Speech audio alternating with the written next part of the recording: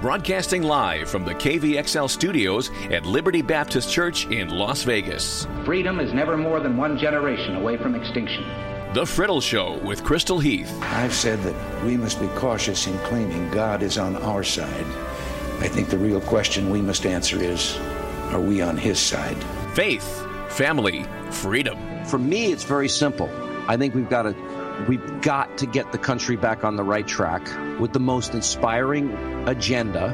A voice in the desert. Now, here's Crystal Heath. All right, guys, sorry about that. Having a little struggles with my soundboard here this morning.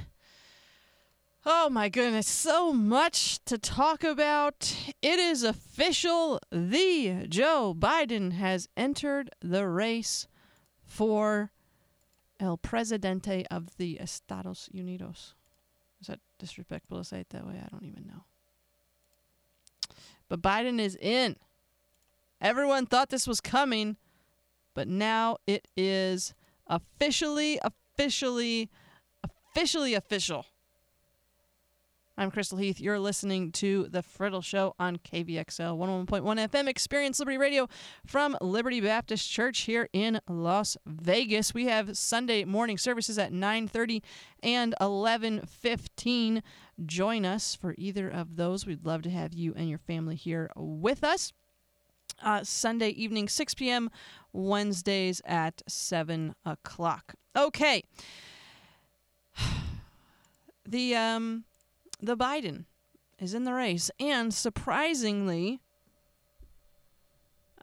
when just the other day he was polling not very well at all, actually, in a hypothetical matchup, Biden is now beating President Trump by 8 points, 42 to 34%, and a political. Of course, it's a political poll. A Politico poll conducted late last week of 2,000 registered voters found that Joe Biden would lead the president by 8 percentage points in this hypothetical matchup. Biden beats Trump with women by 17 points, millennials by 22 points, and independents with a 10-point victory. Wow. That is surprising to me. It is surprising to me that Joe Biden garners this much support. But I think the best thing that could have ever happened to Joe Biden is the fact that there are 19 other candidates in the Democratic field, and comparatively speaking, Joe Biden would be the most familiar face and honestly probably the most trusted face, just because, if for no other reason than that he is a name and a face that people know and are familiar with. Now, I don't have time today, or actually I have plenty of time because the show has just begun, but I'm choosing not to get into all the different aspects of Biden that I find problematic. Okay, there will be plenty of time for that down the line. And I'm not speaking because he's a Democrat. No, there's questionable things with his relationships with, I believe it's Ukraine, and different things with his son and to be perfectly honest, it wouldn't be that far off from things that Democrats accuse the Trump family of leading up to the election and even post the election. But I don't think, obviously, there will be quite the outcry from the media to things of that nature, because they tend to favor those who are left-leaning. But then you've got, the creepy vibe that Biden has. But again, you got to be real careful, guys. I know that some Republicans are going to try and make this guy out to be something that you need to be very careful, because your candidate is not that far off from where this guy is, or at least was. And I'm not going to get into all of the, I'm just saying, before you go and blast Biden for something, remember who it is that you actually support and what their history is. Does that make sense without me getting too into the weeds here on this? But we have 20 people that you could call viable contenders. I don't know if I would call all 20 of them viable contenders, but we have 20 people. 20 people running. I thought a lot of people ran when in the Trump primary 4 years ago, but I don't think that this is even... I don't know how do you even do this? People were basically rioting over how the Republicans divided up our candidates, and by our, I mean those that were on the Republican side, how the Republicans divided up to have debates and things because there was so many, and they were mad if their candidate didn't get on the A stage, if you will, and they got put on the B team stage. But now there's 20 people running as Democrats. So we have this gal, Marianne Williamson. You're like, who is that? Well, she is a self-described spiritual guru, and CNN recently did an hour-long town hall-style show with her. Suppose that makes her a legitimate candidate. Then we have entrepreneur Andrew Yang, who's never held elected office, but has seen a little bit of traction, particularly on I believe it's the West Coast where he's gotten a little bit. Former Senator Mike Gravel of Alaska. Gravel had been fairly well known in politics. His name has not really been in anything recently, but once upon a time he had a following, so he's there. Then you have Mayor Wayne Messam of Florida, who does not have any money, and so he probably won't go anywhere, but you never know. We have who else? Gabbard, and we have Mayor Pete. He, by the way, is steadily rising in surveys, is constantly in the media circuit. We have 6 senators who are running for the Democratic nomination. We've got Cory Booker of New Jersey, Kirsten Gillibrand of New York, Kamala Harris from California, Amy Klobuchar of Minnesota, Bernie Sanders of Vermont, and Elizabeth Warren of Massachusetts. Several House members are also running. May or may not know about them.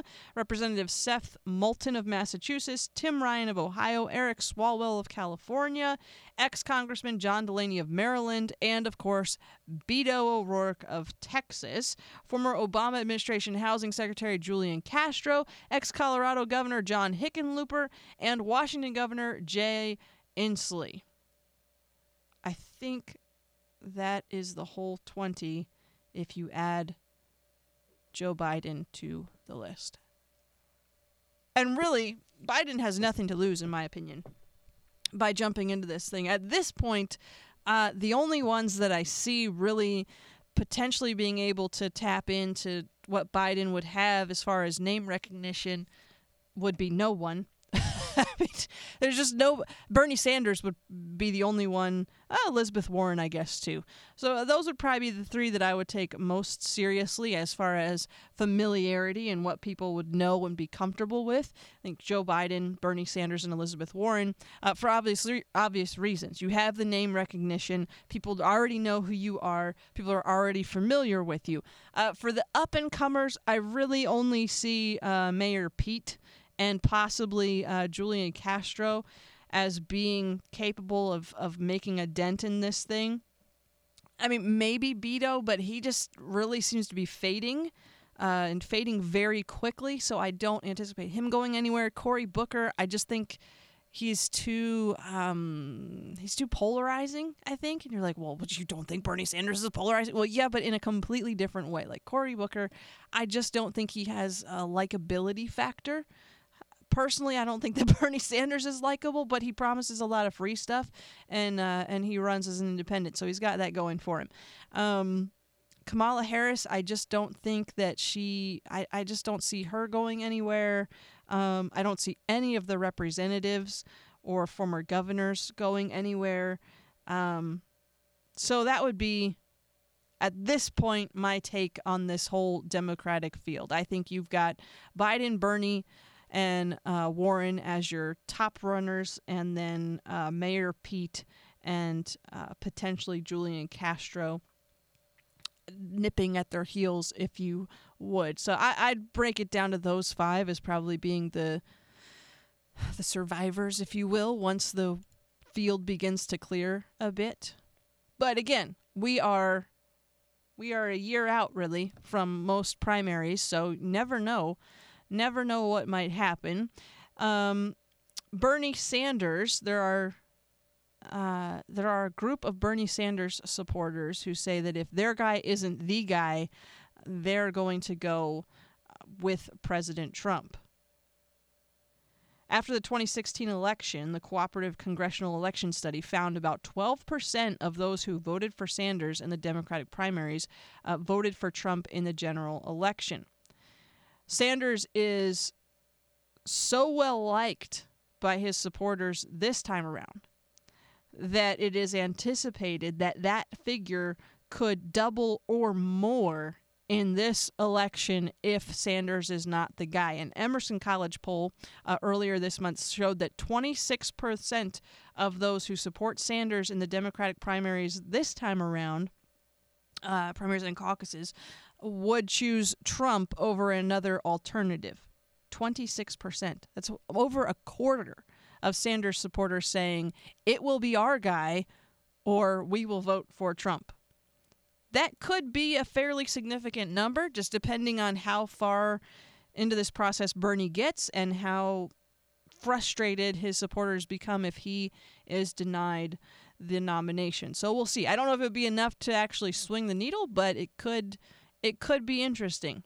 Could be interesting. Sanders supporters are very passionate people, and I don't know how your mindset allows you to go from the socialism of Bernie Sanders to the capitalism of Donald Trump just because you're displeased. But this is what the polls are telling us, people.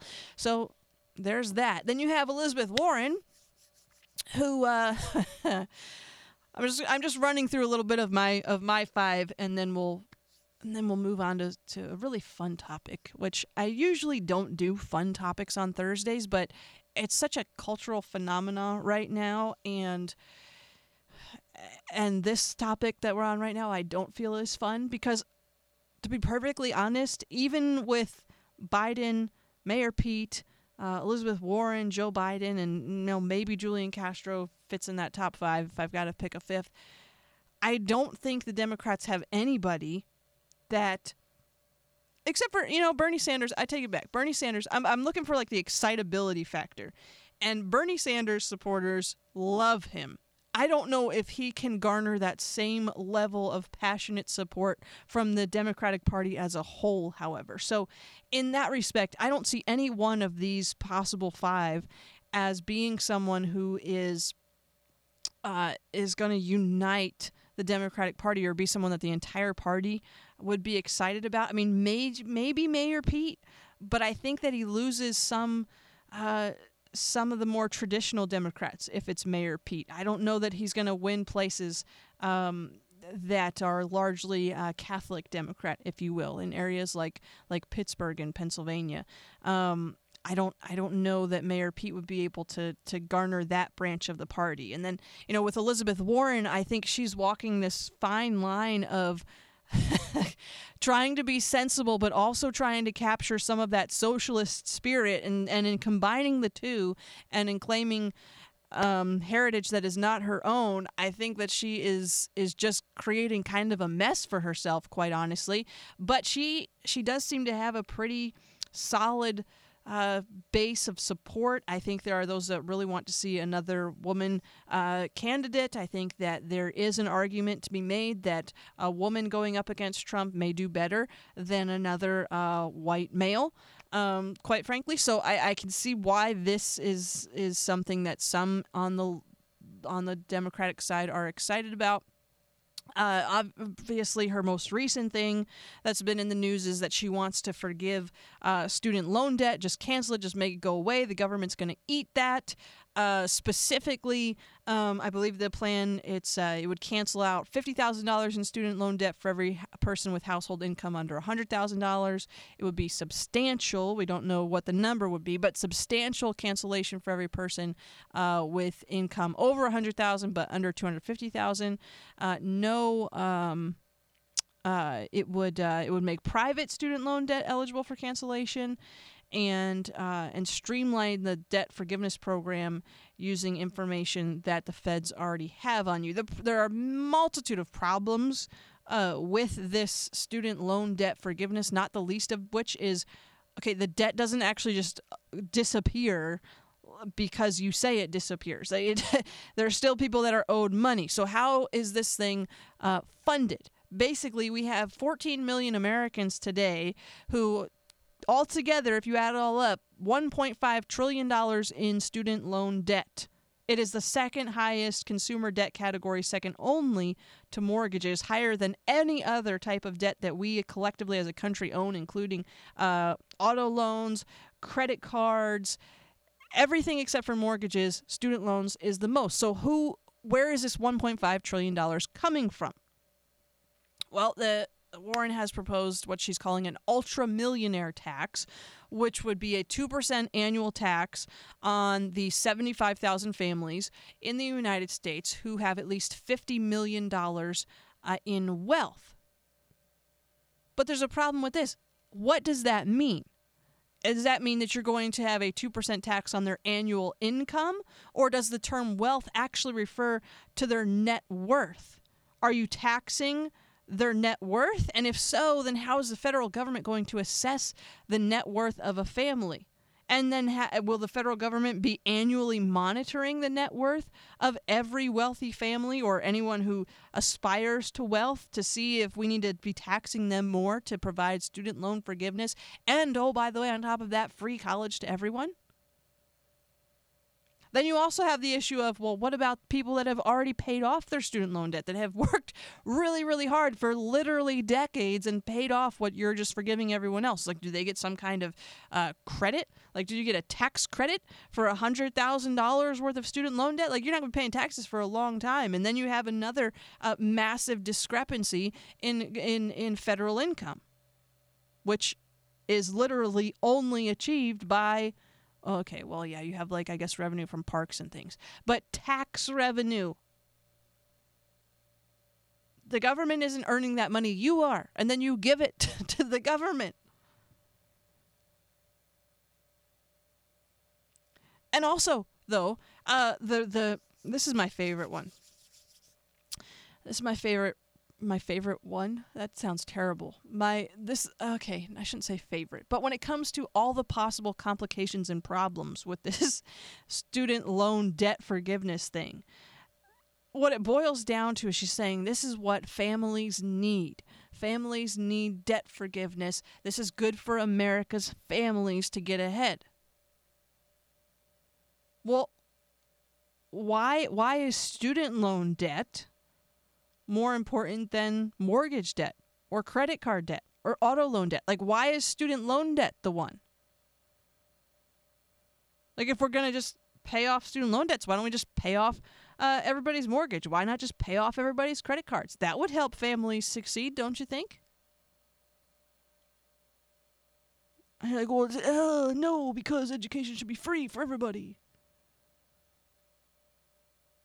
Why? Who determined that education should be free? Well, it's a necessity. Food is a necessity. Do you get that for free? Nope. Clothes are a necessity. Do you get that for free? Nope. Housing. It's kind of helpful. Do you get that for free? Like, you just logically, it doesn't make sense. And as much as it sounds fantastic, I don't think that when Elizabeth Warren tries to walk this line of I'm, sort of socialist but also traditional, I don't think it works for her. I really don't. So this is why Biden, I think, has an upper hand here. And then you have Pete Buttigieg, or however you say his last name, who is walking around making waves by talking about his Christianity and how God doesn't have a political party. And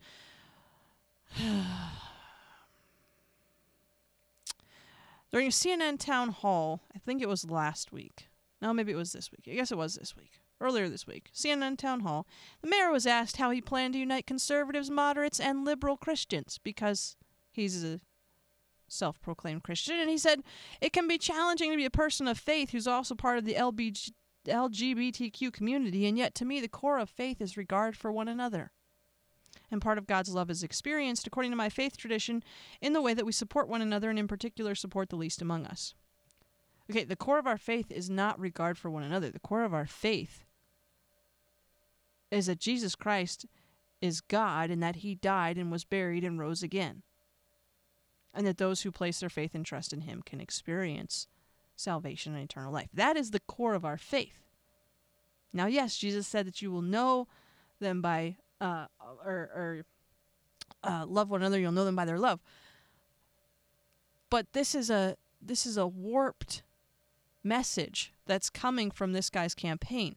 And what he's trying to do is he's trying to appeal to a base that I don't think that he has by saying that God doesn't have a political party.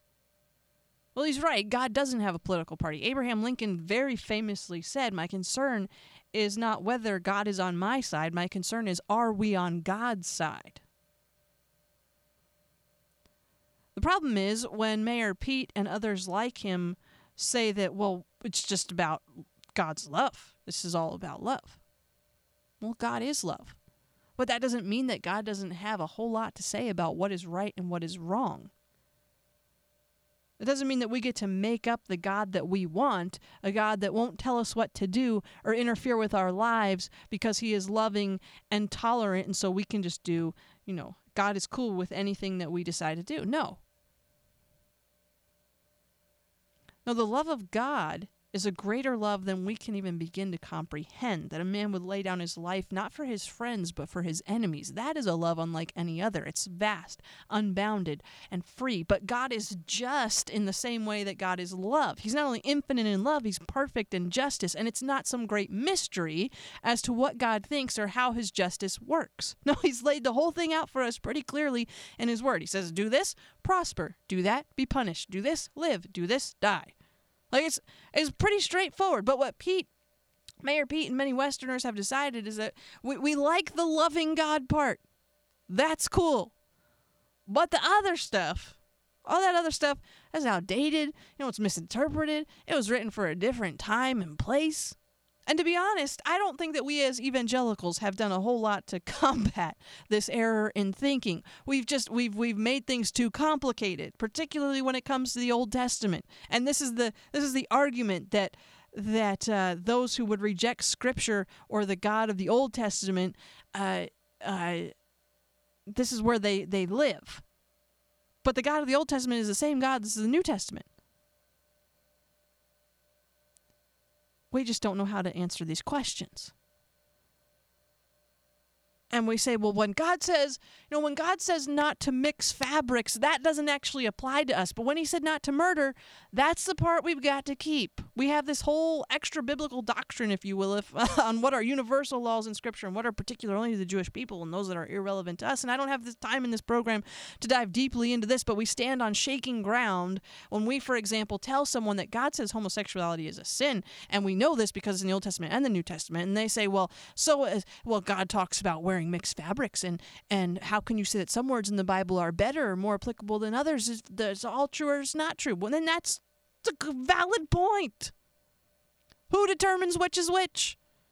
If it's in the New Testament, it still applies, but if not, it doesn't. Then why do we even bother with the Old Testament at all? These are valid concerns that people bring up, and I believe that rather than simply writing off some Old Testament commandments as not applicable to us, we should just study them and understand them, and then we can actually have a conversation with people rather than just being like, oh, well, that part, we don't really get it, so we just, that's under the law, and we're under grace, so it doesn't matter, And like with mixed fabrics, you probably don't even wear any clothing that actually violates that scriptural rule if you actually understand what the rule is, right? Like, you're familiar with stolen valor. Individuals who dress up and pretend to have served in the armed forces to receive some sort of benefits, that is illegal. It's also illegal for you to dress up in a uniform to impersonate a police officer or law enforcement personnel. Do you think that law is silly? No, of course not. They're good laws. We understand. We support these laws. They make sense to us. We even understand the term stolen valor simply because it is universally understood in our culture.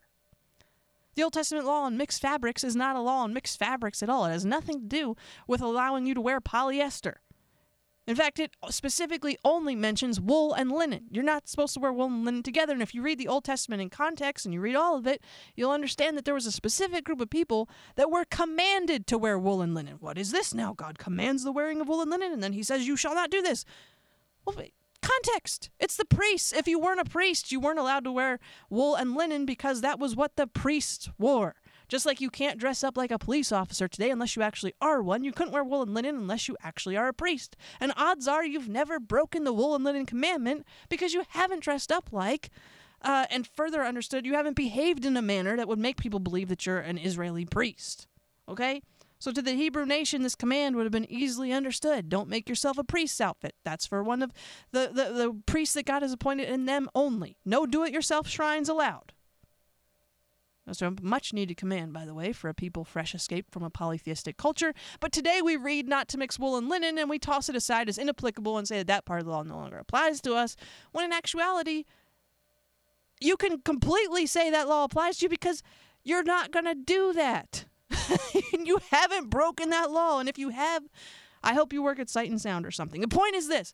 I'm tired of us simply tossing aside things we don't understand by saying that they don't apply to us because we're too lazy to study the scriptures. Now, on some things, I'm not saying, look, okay, obviously, Jesus, Paul, the New Testament made it really easy on some things, like bacon, right? The Old Testament prohibits bacon, but God tells Peter, rise and kill. Paul says, eat, don't ask questions. The Jerusalem Council says, we as Gentiles abstain from fornication, strangled, and blood. Better cook that steak, folks. So those questions are easier to explain.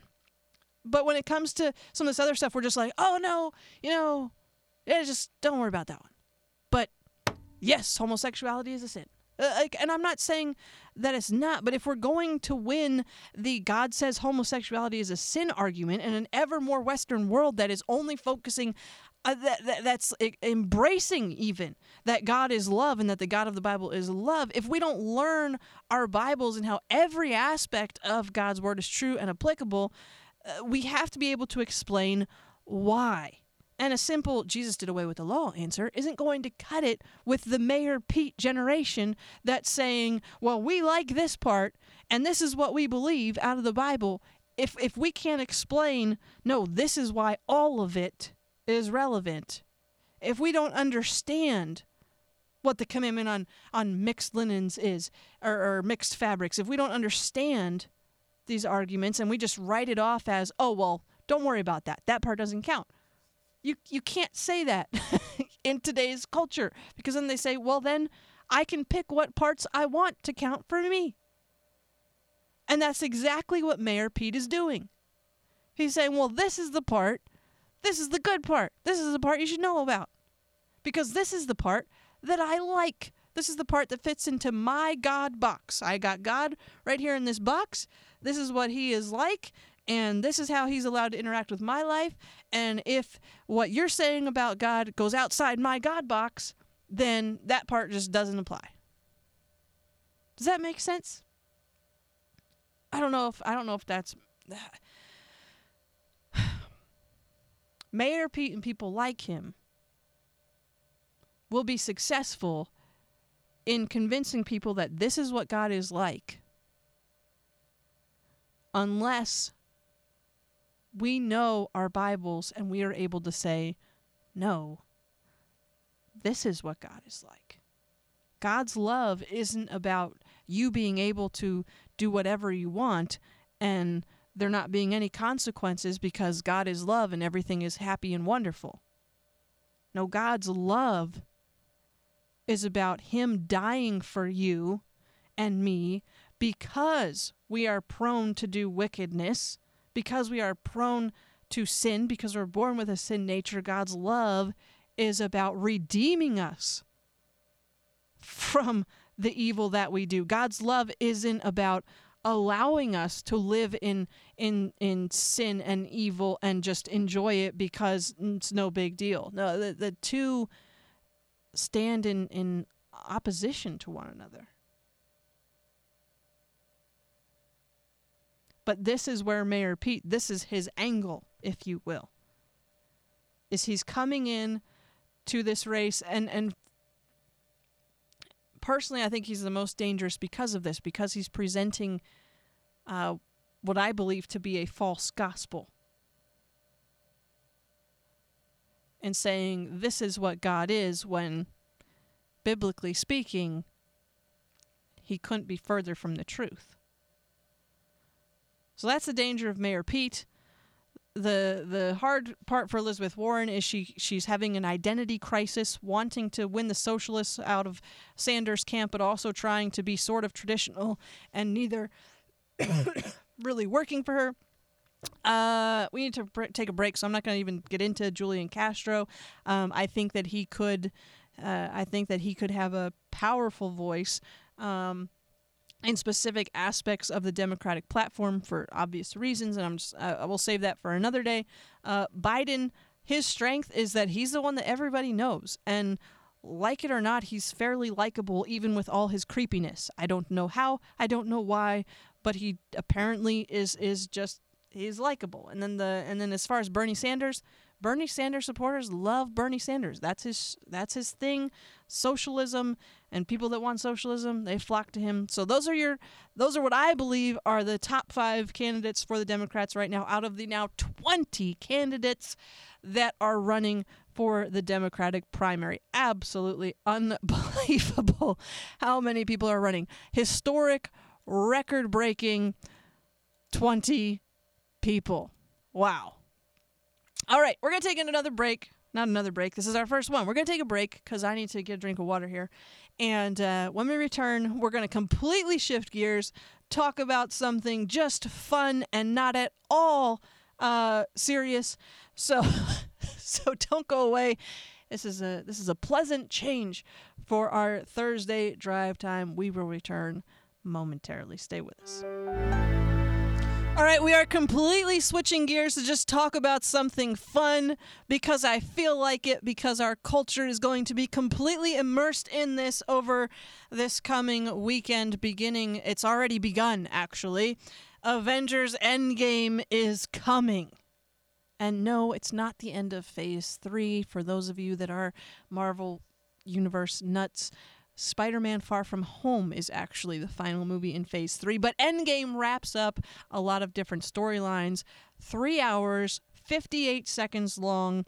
The movie is set to shatter, destroy box office records, already over 100 million in parts of Asia. A projected global launch exceeding $900 million, if not more. Potential all-time best projections of $300 million in North America. It will be shown in 4,600 theaters, the widest release of a film ever. Ever.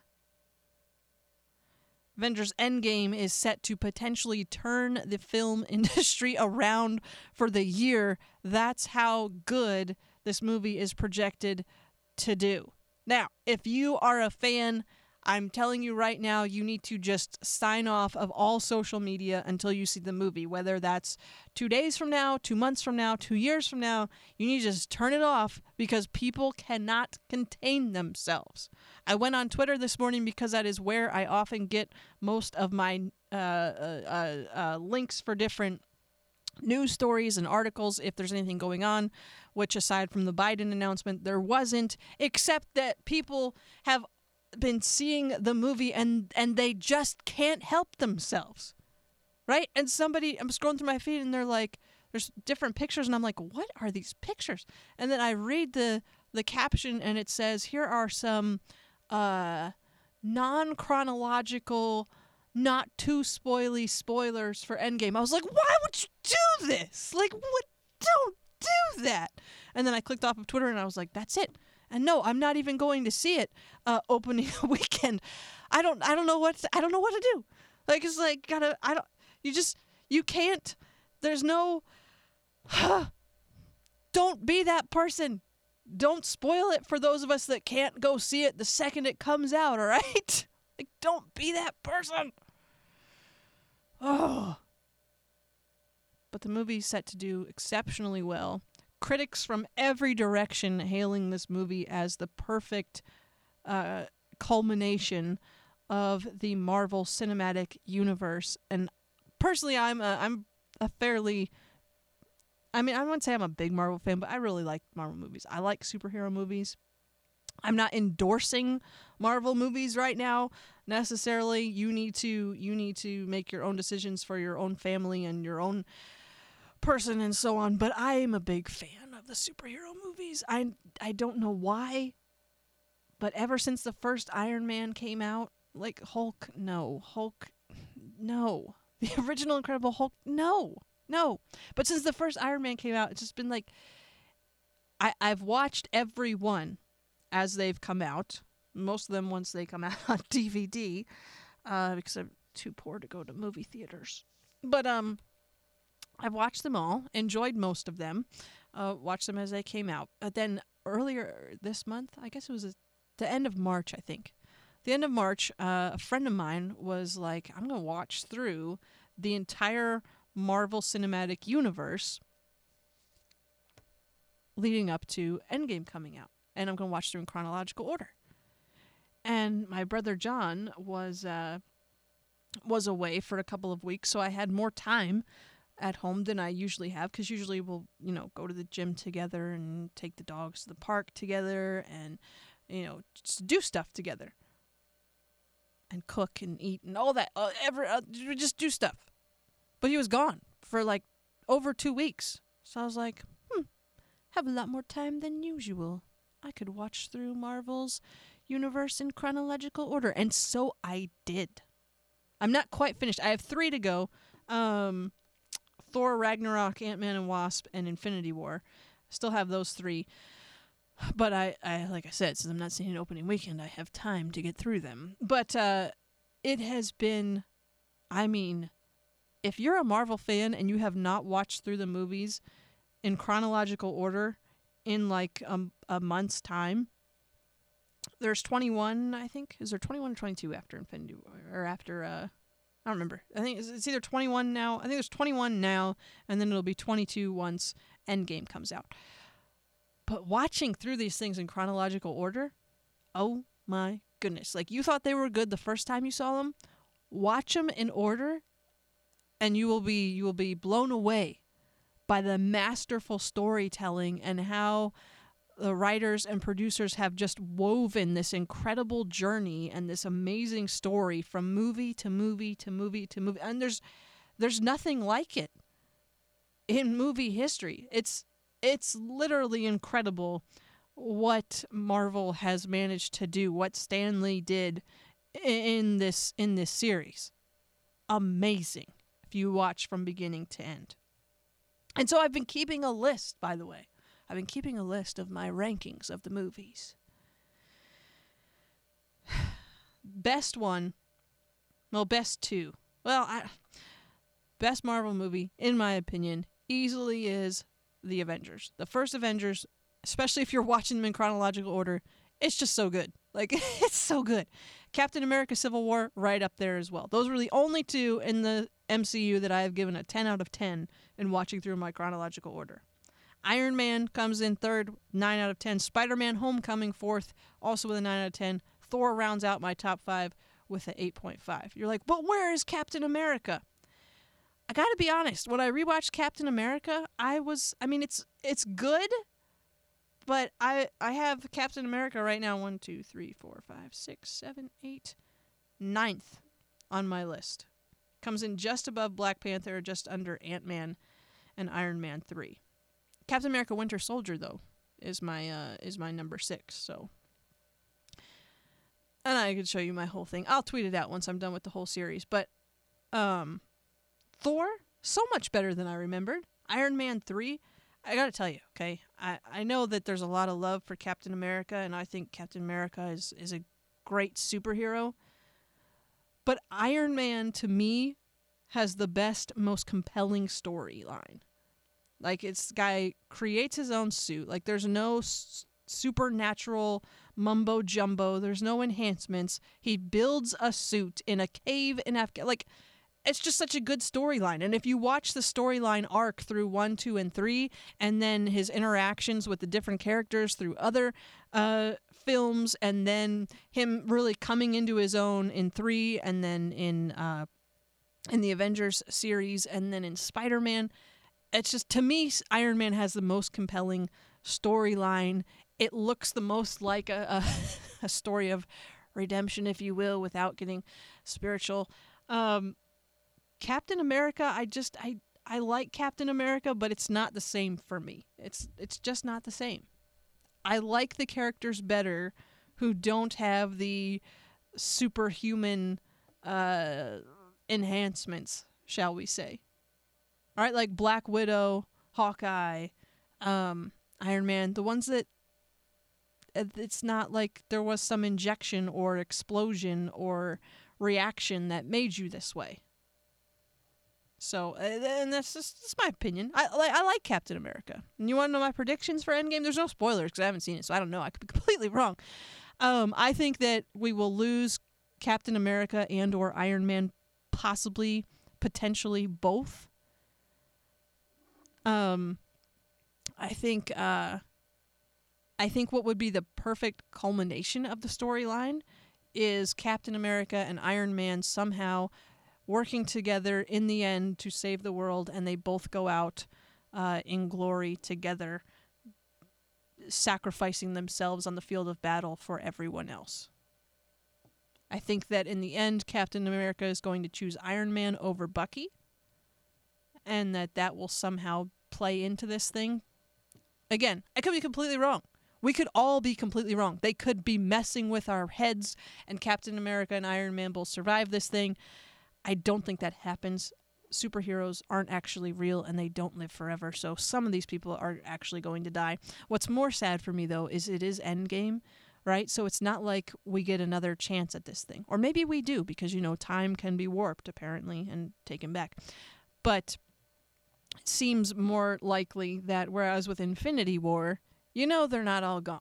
Like, they didn't just kill off Black Panther. I guarantee you Black Panther is coming back. There's going to be a second and probably a third Black Panther movie. We know Spider-Man is either set prior to this and then being released after, but I don't think that's going to happen. Or else Tom Holland comes back from the snap and survives as Spider-Man to go far from home. So with Infinity War, it was like, oh, wow, in the moment when you saw it. But then you were like, wait, but they're all coming back. So it's really not that painful anymore. Like, when you watch it, and in that moment, it's like, oh, man. But then it's like, no, it's not that big of a deal. But with Endgame, it's like, it's over. Like, if we lose you in Endgame, it's over. Like, you're gone. That I think Endgame's going to be harder than Infinity War, easily, because it's the end game. But then once Endgame wraps up, Endgame will barely be out of theaters, and Spider-Man Far From Home will be upon us. Which, I love Spider-Man. His second favorite character in the Marvel Universe. Iron Man, I know that he's not a good guy. I get that. But I'm saying when it comes to the storyline, and if you watch the story happen, you literally watch the man change and grow as a person. And I love the storyline around Iron Man. Spider-Man, just really fun. Love Spider-Man. Also Ant-Man, underrated character. Best villain by far is Loki. Don't even try to suggest anyone else. I'm telling you, watch these things in chronological order. It will give you a whole new appreciation for the whole thing. But I gotta say, I'll give you my worst 4, okay? The bottom of my list. Thor Dark World. Why? Just no. Just unnecessary. Guardians of the Galaxy 1 and 2. Like, if we didn't need to know about that Infinity Stone and who Thanos was, like, there had to be another way to work that in. This is where Stan Lee failed us all. Like, Guardians are just terrible. They don't work they should be in their own. I'm not saying that the characters and storyline can't work, but it doesn't work for me in the overarching story of the Marvel Cinematic Universe. Like, if you're watching through chronologically, everything is going along well, everything makes sense, everything is interweaving very nicely, and it all is dealing with it's like another realm, another universe. And I get that that's the way it's supposed to be, but if you watch them the way they're meant to be watched, you're plodding right along, and then you get to Guardians, and it's like, what in the world is this? Like, this does not fit into what's going on everywhere else. Like, I didn't like either one of them the first time that I saw them. I liked them even less the second time that I saw them. Just not necessary. So Thor: Dark World, ugh. Both the Guardians, ugh. Even worse. And then Captain Marvel, just not impressed. So much potential. I think a lot of it was the actress that they chose. I'll be honest, Brie Larson, I'm not a fan. Like, in Captain Marvel, like, you just not a fan. No. No. Nope. And I'm disappointed that she's going to potentially have some sort of pivotal role in Endgame, because I don't think that Marvel come lately should have that big of a position. Anyway, so that's my thoughts on Endgame. If you're going to see it at some point in the future and you're a fan and you don't want to be spoiled, you got to at least stay off of Twitter. Facebook is a little bit safer usually for this sort of thing, but Twitter, you can't be there. Just turn it off. Like, log out so that you have to physically type in your password to see it again, because don't let some person who's thoughtless ruin this thing for you, because it's supposed to be really amazing. You don't want to let somebody ruin the amazing for you. But Avengers Endgame set to release this weekend. $900 million expected worldwide. Disney going to just save the summer box office. In fact, the movie industry is saying that Disney single-handedly will save the film industry this year. With Spider-Man, Avengers, Star Wars, I mean, Disney is set to take half of all ticket sales in North America this year, or more, projected to go to Disney. Now, we can have a conversation about Disney and whether or not that should be the way it is, and if their films are what they once were, and if the Disney has stayed true to the original visions of their founder, Walt. We could get into all of that, except I only have like 3 minutes left in the program, so we're not going to. But I will say this. What Disney has going for it today is what Disney has always had going for it.